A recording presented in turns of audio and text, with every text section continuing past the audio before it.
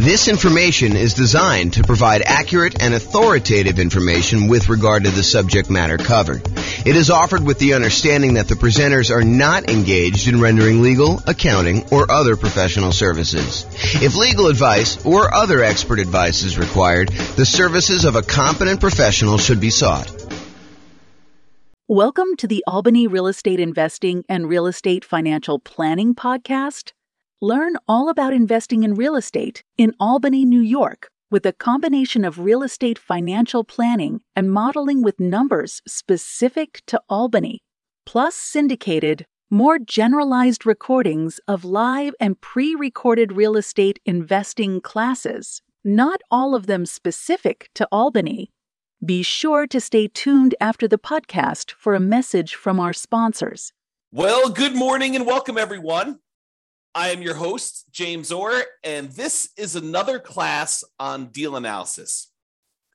Today, we're going to talk about a couple interesting little differences you might see when analyzing certain types of deals. And I'm going to use the example of new construction because I think you're likely to see some of these things on new construction. And one of the things is almost exclusively to new construction, but we'll kind of go through that as we come up with it. So I'm going to jump right into using the world's greatest real estate deal analysis spreadsheet. And you can go download a copy of this at realestatefinancialplanner.com/spreadsheet. And there are some updates I've been making. So you'll have to download the newest version soon after I release this. I'll probably release it in a couple days, although I do have some family coming into town, so might be taking about a week off between now and the next recording. So it might be a little bit before you get the newest version, but I'll post the video and then we'll do the latest updates so you can kind of see some of the changes. Okay, so let's jump right into it. So I'm going to assume that you're buying a $400,000 new construction property and that you're buying it for $400,000. Now, the seller concessions, the seller, the builder in this case, is unwilling to give you any seller concessions, except they're going to give you a kind of like special loan program like that they can get through their lender that they're going to pay for. And so it is sort of like you're getting some seller concessions. They're going to do this 3-2-1 rate buy down plan where you're going to get a lower interest rate for the first year, a much lower interest rate for the first year, a slightly lower one for the second year, slightly one for the third year. And then by the fourth year, you're going to pay the regular normal interest rate for the next, whatever that is, 26 years remaining after that.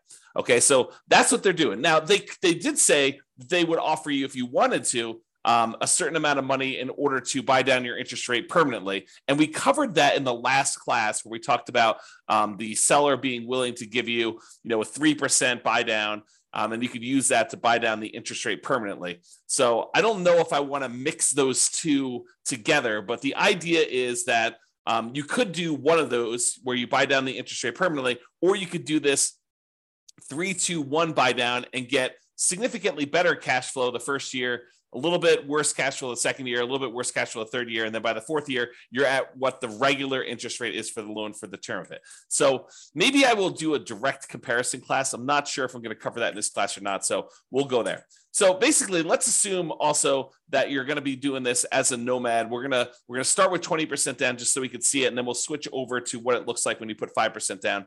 Your share of the closing cost is going to be 1%. And because it's new construction, this is one of the things that's interesting and different. Because it's new construction, you might think to yourself, hey, there's really nothing for me to do because I'm buying a brand new property. And you would probably be mistaken. The thought process is that when you buy new construction, sometimes there's things that you normally get with a resale property that you don't get with new construction. For example, in some properties, it includes some resale properties, it includes window blinds throughout the house. The last person to sell it is just including those on there. However, when you buy new construction, sometimes the builder is only putting in some window blinds, like maybe the front of the house. Sometimes they're not putting in any window blinds at all. And so you've got to have some money set aside for things like that you have coming into the property. In addition to that, a lot of times when we buy new construction, not everything is done. So for example, here where I live, it's very, very common for a builder to actually provide the front yard landscaping, but not to include the backyard landscaping. So you need to either have pay the builder extra in order to include the backyard landscaping, or do that yourself afterward. So we could do one of two things here. Either we can kind of like raise the price that we're paying to the builder. And so instead of doing a purchase price for $400, maybe when we include, the upgraded appliance package, go from like the standard stuff to the stainless steel and including the refrigerator, to including an air conditioning unit, because that's optional with a lot of builders around here, to including backyard landscaping, to sometimes including backyard fencing, to including, sometimes they do include garage door openers, sometimes they do not. So when you add in all of these extra things, sometimes it's as much as $30,000 more. So instead of purchasing the property for $400, now maybe we're purchasing the property for $430. And still we've got some things that we cannot roll into the builder. Like some builders will not allow you to roll in the blinds on a property. And so you'll have to pay for those out of pocket. And so you should budget something, whatever you think it'll cost you to do those things, as additional rent ready costs. Okay. So we've raised the price in order to include those extra things. Now, a really important note here. That note is some of the things that we often want to roll into the cost of buying a new construction property, an appraiser is going to give us little or no value for. So there is a chance, especially as you add more and more things to the price of the property, that the property will not appraise. And if the property does not appraise, that means that you will need to be bringing more than just your regular down payment to purchase the property. So for example, you'll notice the amount for down payment is $86,000 here. It's 20% of that. However, what can happen is when we do the ARV, let's say the ARV only comes in at $410. That means that we need to then bring more to the table.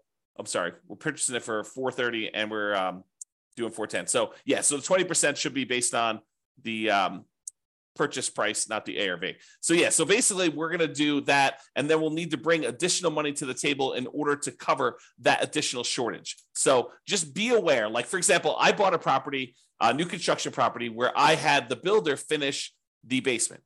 It was actually much cheaper for me to have the builder finish the basement, and better because I could finance it at 3.5% or something like that in order to have the builder do that. However, when we went to have the property appraised, the appraiser did not see the extra value in what the appraised amount was on the property, and so that they were unwilling to give us the additional cost of finishing the basement in the appraised value, and we ended up needing to come to the table with additional money in order to cover the difference between what the property appraised for and what the cost of the property was, in addition to our down payment.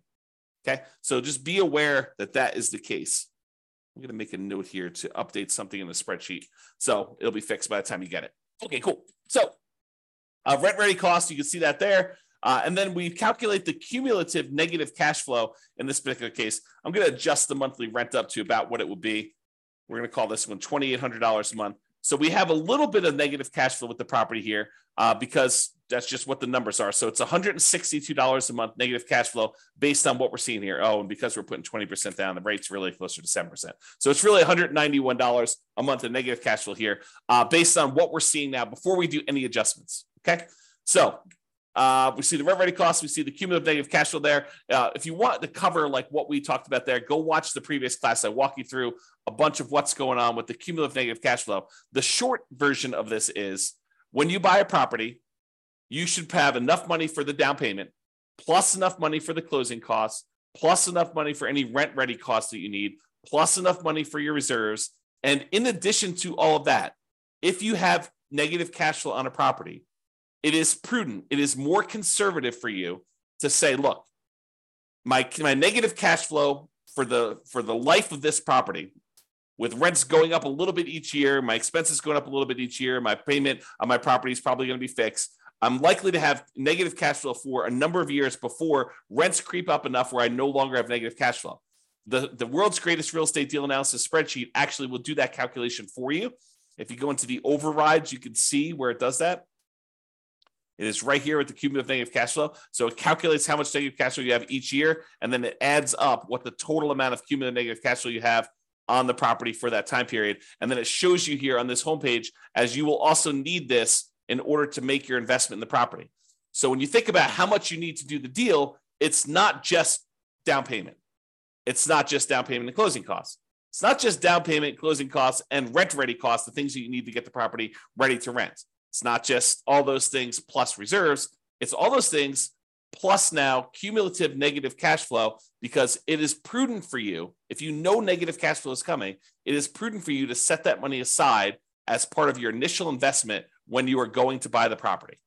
Okay. If you don't have negative cash flow, it'll be zero and you won't have to worry about it. However, if you're in a market where you're choosing to put less than a certain amount of down where you wouldn't have negative cash flow, right? Because if you put more down here, you put 30% down, it's not negative anymore, right? So negative cash flow really is a function of how much you put down. It is deferred down payment. If you put more down, you wouldn't have it. But if you put less down, you're choosing to pay out the down payment over time until you no longer have negative cash flow. And so that's how you should think about it.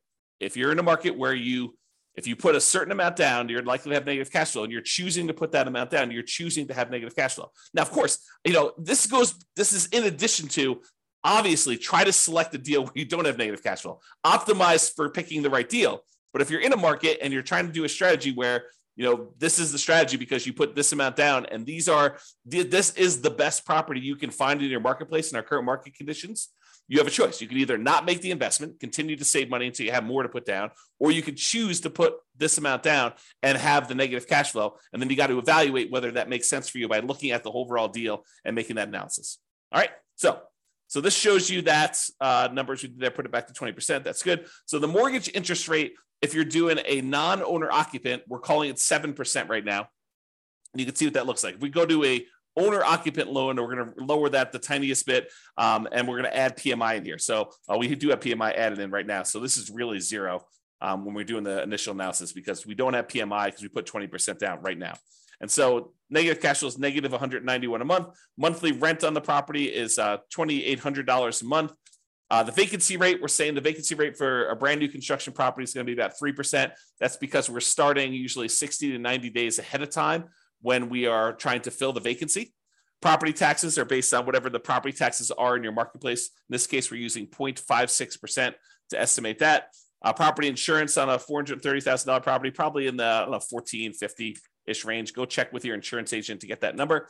The HOA dues, we're going to say this is $350 a year for HOA. We're assuming the tenant is paying the utilities on the property. So they're paying the electricity and water and everything. So our share as the landlord's utilities are zero. If you're buying like a duplex or a triplex or a fourplex, and you had a common area where you were paying some of the utilities, you'd put that in here.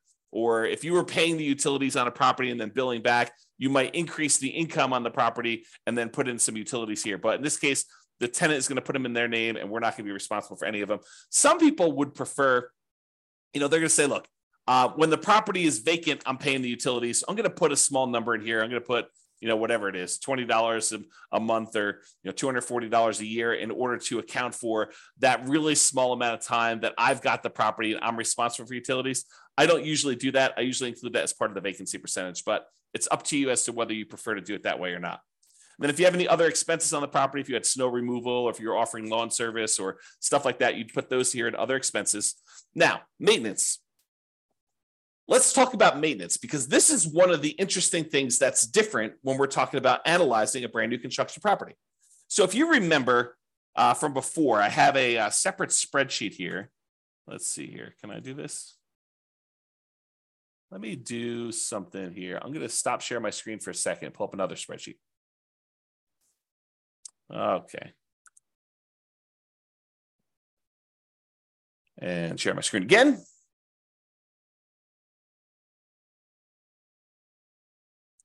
Okay.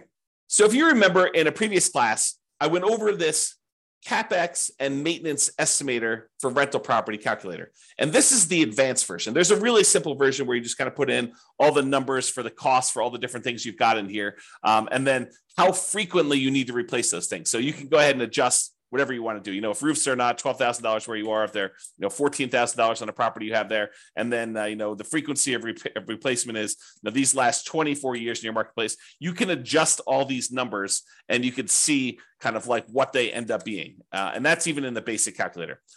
One of the differences in the advanced one is the advanced maintenance and CapEx estimator for rental property allows us to put in the age of these things when they start.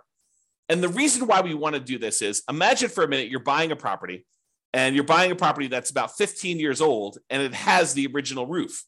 Well, you know that you have a $12,000 expense coming up, and usually roofs last about 20 years, but you're already 15 years into the life cycle. So you now know that you have a $12,000 expense coming up, not 20 years in the future, but because the roof is already 15 years old, you know that it's coming up in 5 years. So we'd have to put in the age at the start for that roof as 15 years old. Now what we need to do is we need to save up in our maintenance budget $12,000 over 5 years because we know that we have a roof coming, right? And so the new spreadsheet, it's not new, it's like a year old at this point. I think I did it in, early of 2022 is that when I built this brand new spreadsheet. But basically, it allows you to go in here and say, here's all the different things I have for maintenance. You can add in a bunch of extra ones if you have additional things on your own property. And then you put in what the cost is in today's dollars. And then I automatically adjust for inflation for you. So we know that, if you're planning for a roof and you're saying it's $12,000 today, well, I can tell you for certain that in 20 years from now, a $12,000 roof today is not $12,000. So if you think you're just saving for $12,000 20 years into the future, you would be incorrect about that. You need to say that $12,000 increasing at whatever the inflation rate is, 3, 4, 5, 6%, 7%, whatever you think inflation is going to be, you need to be saving that amount of money, and that's coming in 20 years. So you put in all these different ones in today's dollars, you put in how long that they last for, what their average lifespan is in frequency in years, like how often you have to replace them. And then you put in how old each one is, and it will redo all the calculations for you. So why do I tell you this? I'm telling you this because with a new construction property, all of the age at the start is 0.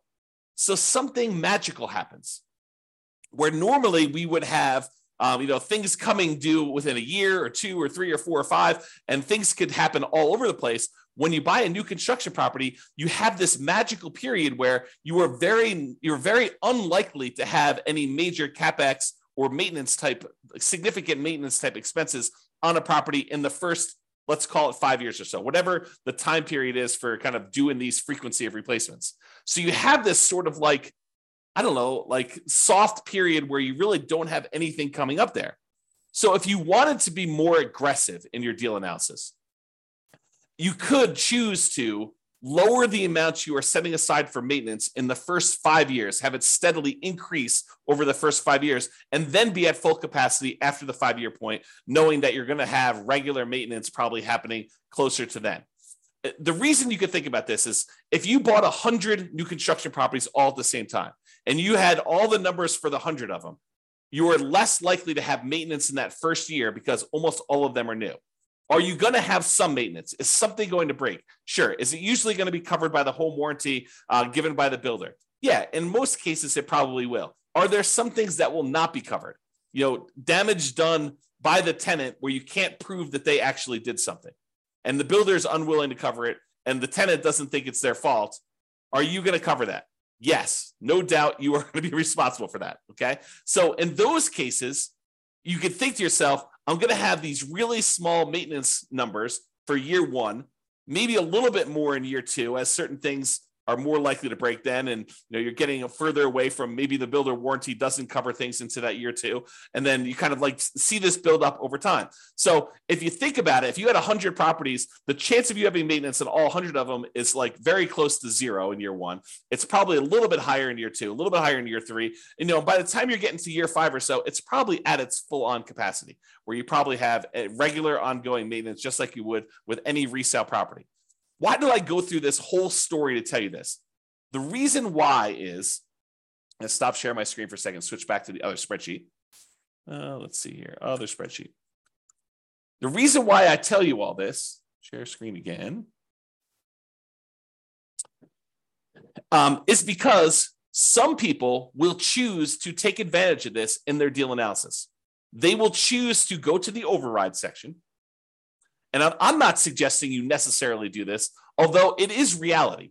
I think when we did another class before on CapEx, we had another investor run through their whole entire portfolio, which consisted of a bunch of new construction properties. And we showed that this is a real phenomenon, that this lower capital expense number for new construction properties is a real thing. So you could go down here let's see here. Where's maintenance? Maintenance percent. So instead of having 10% every year for the first 5 years, we basically could go in and say, look, in the first year, maintenance is going to be 2%. In the second year, it's going to be 4%. In the third year, it's going to be 6%. In the fourth year, it's going to be 8%. And then from then on out, it's going to be 10%. And so we could go ahead and manually override maintenance in the early on years going all the way through. So now when we go and look at deal analysis, the cash flow has actually improved significantly, especially in year one, because we have this lower maintenance number. And so that's what's going on. Even though we have 10% here, we overrode the number here in the overrides and do this. This is another reason, a gentle reminder as to why you should always, always, always start with the fresh copy of the spreadsheet and try not to use one that you used to analyze deals previously.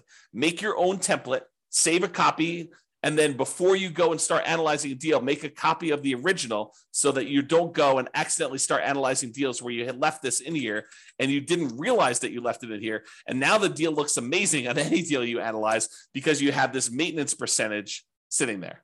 Okay? So that's what we could do on this property. And I'll leave it there for now just so you can see what's going to happen here. But we can go change it back if you want to later. All right. I'm also assuming that you're self-managing the property. The land value is worth 15% of the original purchase price. It's a residential property, and the effective income tax rate for you for calculating cash flow from depreciation is 20.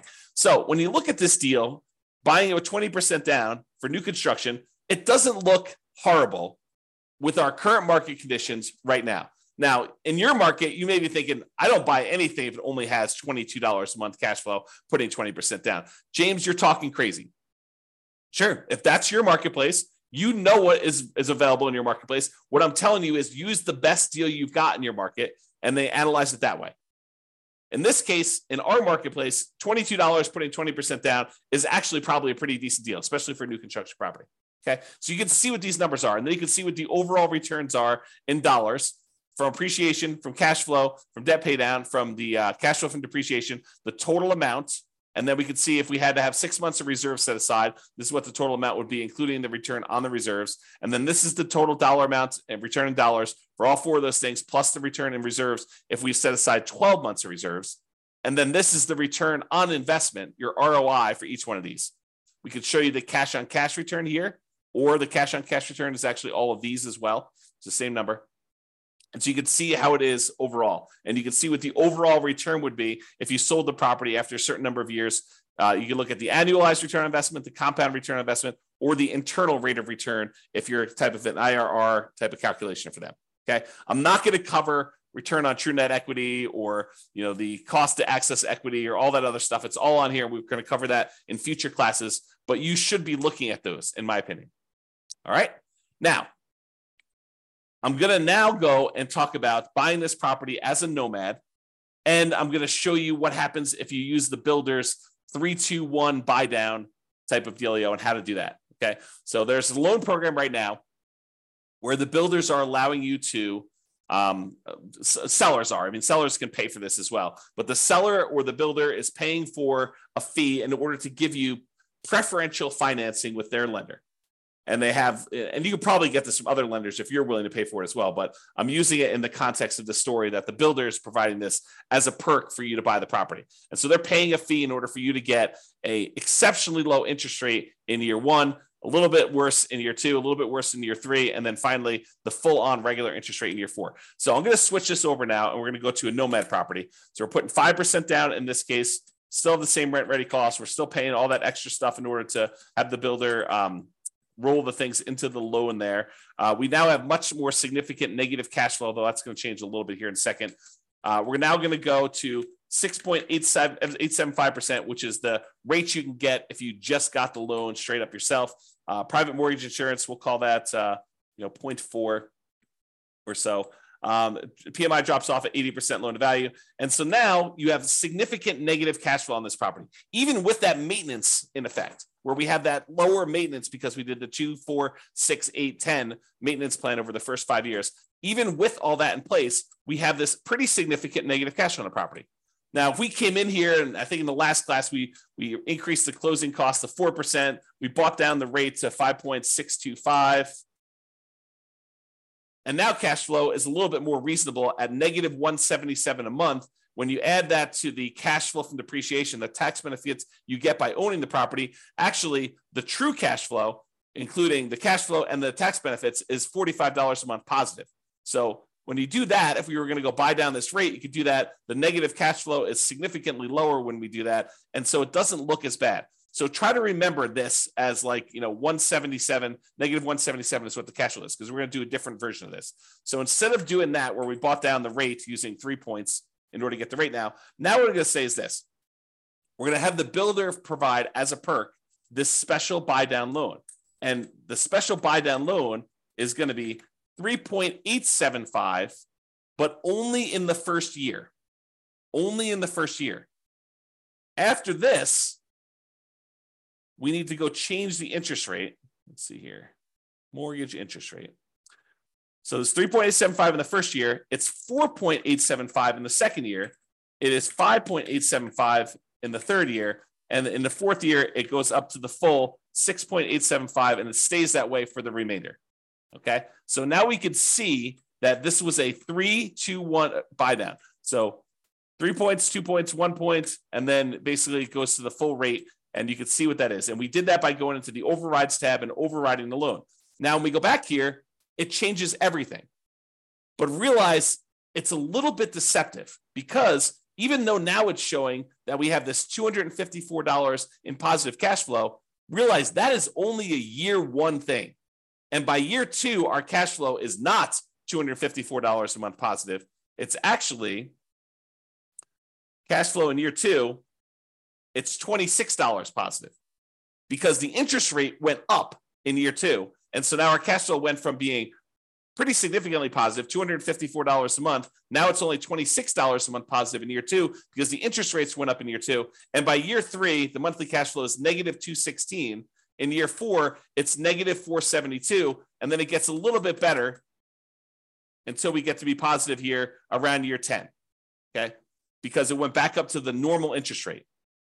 So the cumulative negative cash flow that we have is about this $19,136. Okay. So you can see that the cumulative negative cash flow is $19,136. Whereas if we had done the alternative plan, if we had paid down the rate here and we had just gotten 5.625, it would have been $21,256. Okay.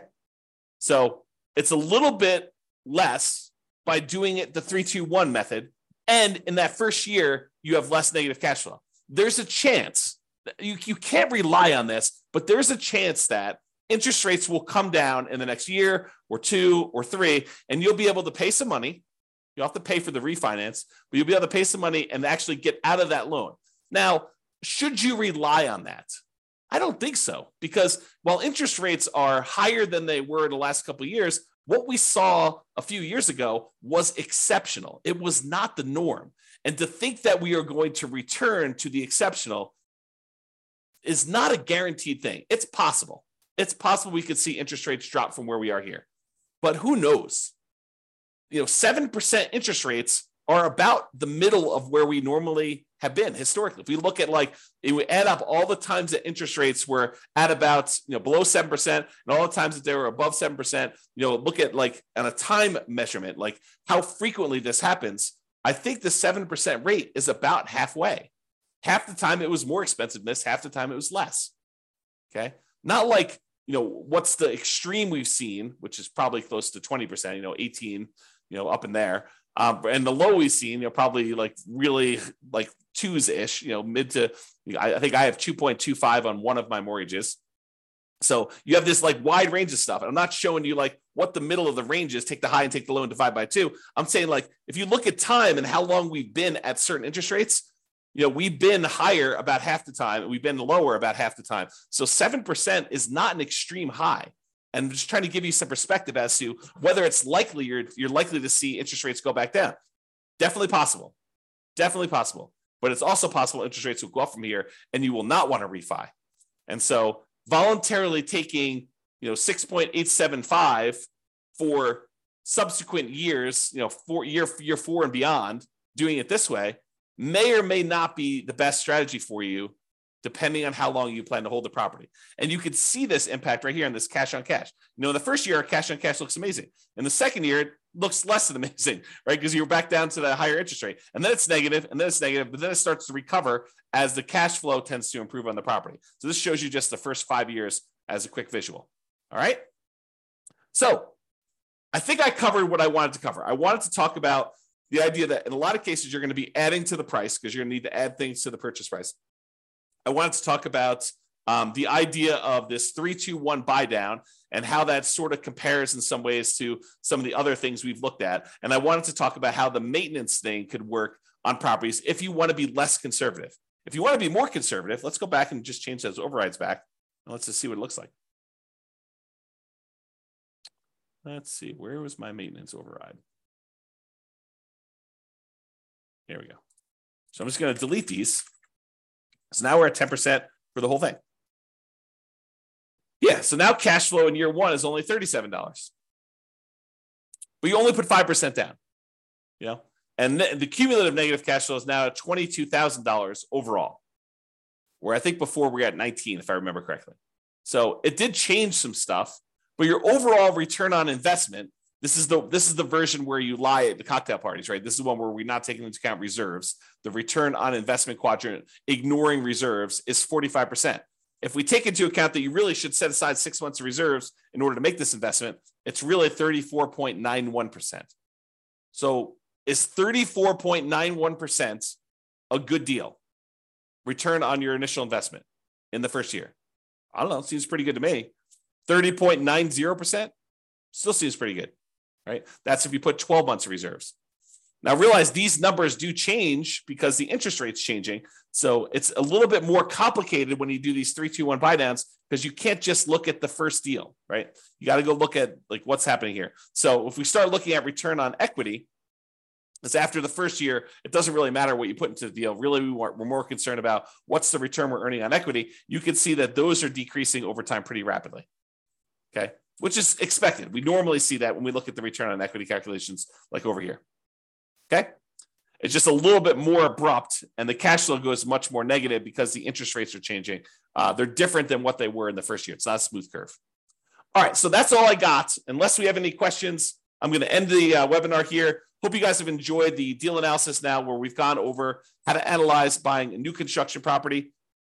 I am off for about the next week. I think I've resumed back up next Wednesday or Thursday.